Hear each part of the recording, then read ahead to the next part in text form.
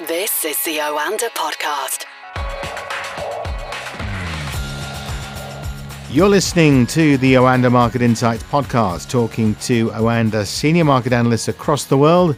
And today we're joined by Ed Moyer in New York. Good afternoon from London, Ed. How are you? I'm great. It feels like it's been too long, Johnny. Well, it's been 2 weeks, which is a long time. A famous British Prime Minister said a week is a long time in politics, but 2 weeks is a long time in the markets, is it not? Very much so. Whatever I said 2 weeks ago, you can just forget it because everything's changed. You're tempting me to listen back and play it out to you just to check whether you got it all right or not. But Ed, we've seen a significant sell-off over the last few weeks, although stocks did open higher this morning as bargain hunters swooped in following that sell-off, but numbers have come down since. Very much so. I think overnight we saw there was a little bit of a rally that got triggered by the PBOC. They surprisingly delivered a little bit more of an aggressive move with their rate cuts. They're trying to shore up their property markets, but like you said, I think right now investors are selling, all these rallies that we get. There's still too much uncertainty with the growth outlook, and that's mainly because inflation looks like it's going to remain stubbornly high. And I think the mantra for the markets right now is, sell the rip.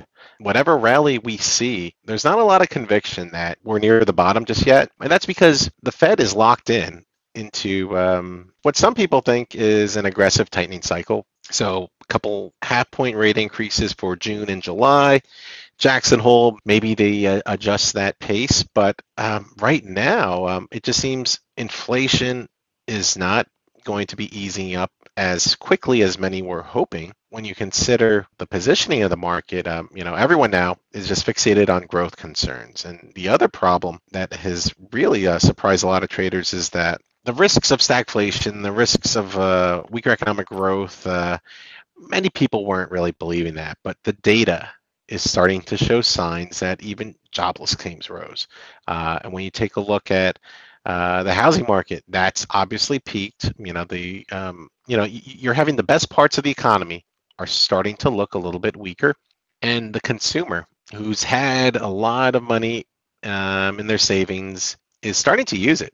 Credit card usage is going up. So this robust consumer was supposed to last throughout the summer, and now it's starting to look like, especially on the lower income family side, it's not looking too rosy right now. And I think you're going to have a market here that is still unconvinced to really buy the dip until people start to believe that the Fed will have a justified excuse to stop tightening so aggressively.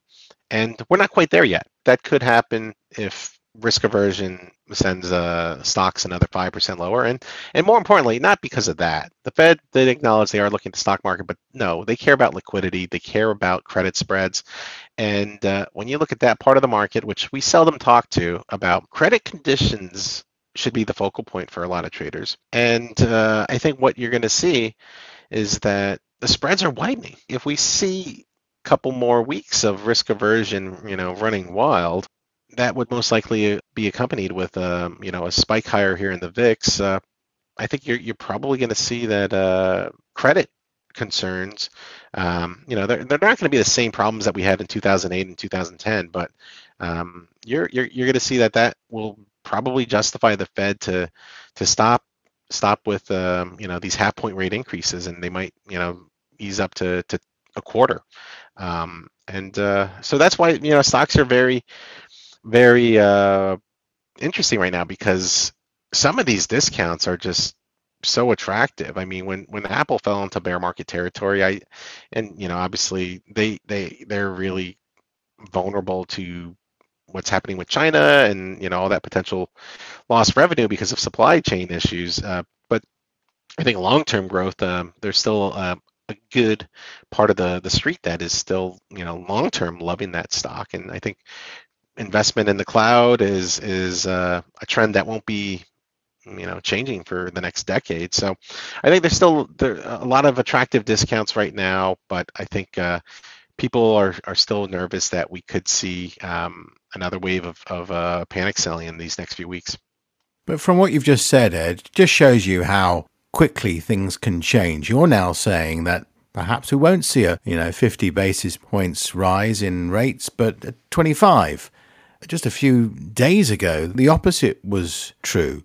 With those concerns about, a recession on its way, growth being adversely affected by all the troubles of the world that we have at the moment, it looks like the brakes might be on those high interest rates, and that will come as a great relief to some. And just to clarify, I still anticipate June and July are half-point rate increases. There's no escaping that. I think that the chance of Jackson Hole being where the Fed pivots to a quarter, that is what we might see a major shift in. And if more of the street believes that the Fed is going to be less aggressive, that could be good news for stocks. But this is obviously going to be dependent on energy, the energy outlook. I think that inflation is still the number one driver here, and we'll see. I mean, China is providing more stimulus. They cut rates. You're seeing considerations for how to grapple with Russian energy and the potential short-term disruptions that we could see. But I think you're probably going to have a market here that is still going to attract tremendous volatility, because there's a great divide on where the economy is headed, and positioning is you could see that most people are being very nimble here. So I think that for the casual investor, casual podcast listener, this is not the time where you take you dramatically change your 401k into abandoning equities. I think there's still long-term growth potential here, and but no, this is a moment where traders, active traders, should brace for more volatility. I think that's a given. You mentioned energy, Ed, but today I've received an updated email from my energy provider. I'm going to be paying 2.5 times what I was paying in the previous period for my energy bills, which is quite a scary amount, actually, when you look at the figures. I'm sure millions of others will be affected by similar stories. Let me ask you about the dollar. It's pretty flat, isn't it, on the month, the dollar? Is it losing its crown a little? I think when you look at the dollar, the first thing you need to do is take a look at, well, what's happening with treasuries.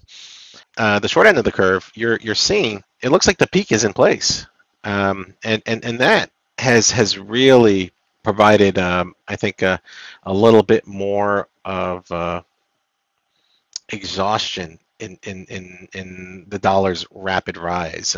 I think that the long dollar positioning, that was completely, it got stretched, and now we're starting to see that in FX you could have trends that last for months, years. But the way the dollar was overbought, and considering what's happened with treasury yields, it is ripe for a correction here. And I think that if you're seeing more of a steepening of the curve, I think that is somewhat expected. But I think the dollar should eventually,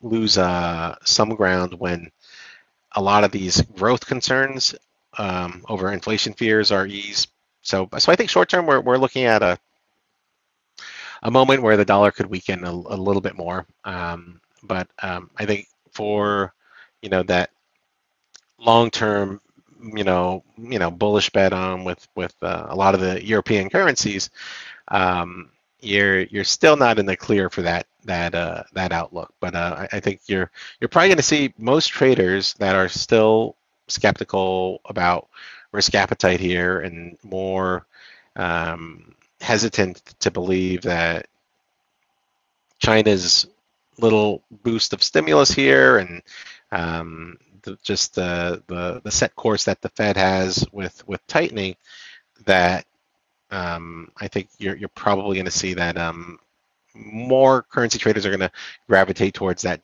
Japanese yen trade. And if risk aversion continues to be the theme, and if you keep hearing, it's no longer buy the dip for stocks, it's sell the rip, then you're probably looking at a very strong Japanese yen. So I think you're probably going to see that the fears for the market are not going to ease up, and as we get through more of this tightening cycle across a lot of the major central banks, I think that the dollar is it should be supported, I think, probably throughout the summer, but I think right now, though, we're probably still looking at a little bit more of a pullback here for the greenback.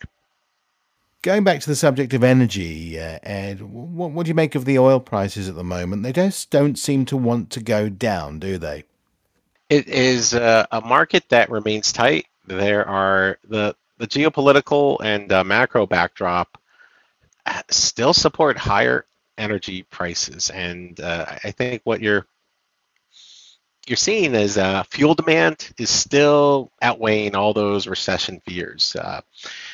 The oil market is, I think, still looking at some massive support at that $100 level, and I think that you're probably going to be surprised, but WTI trading at a premium to Brent is shows you just how much demand we're probably going to see here in the U.S. I think we're just entering that summer peak driving season. There's a big expectation that demand is going to be very robust here, given the trajectory of rig counts and the lack of increases we've seen in production.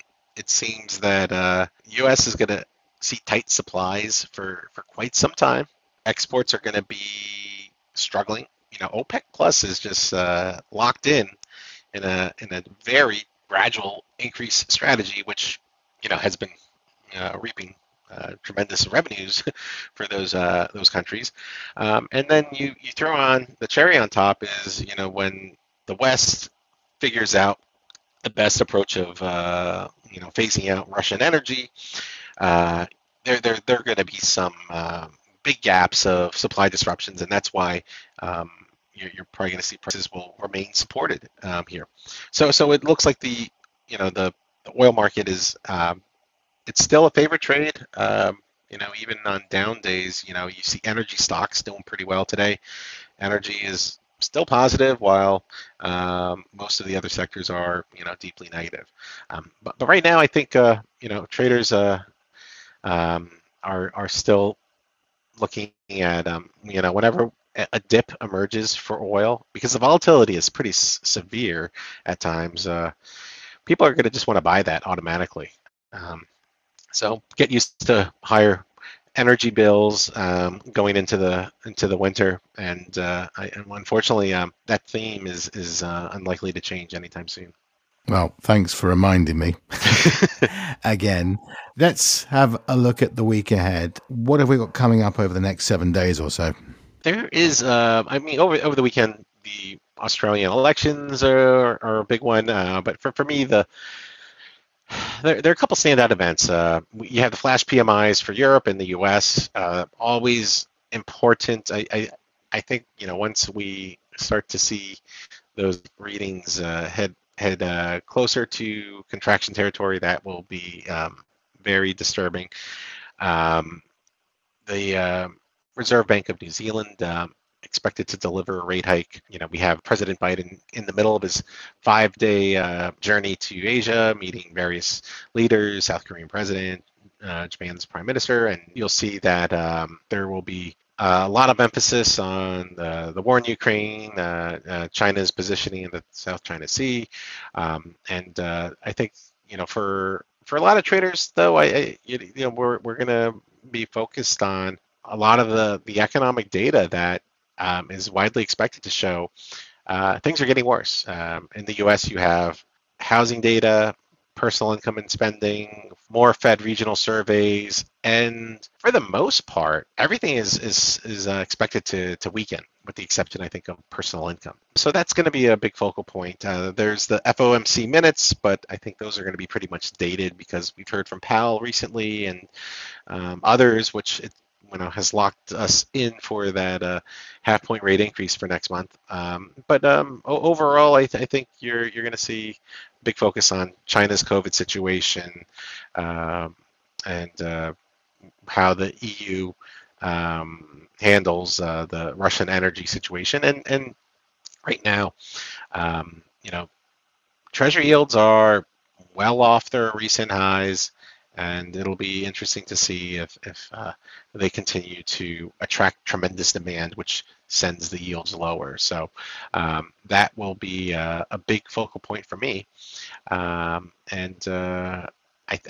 You'll see intense volatility most likely. I think the way the sensitivity to reacting to the breaking of so many key technical levels will likely keep the markets very jumpy over the next, probably leading up to next month's Fed meeting.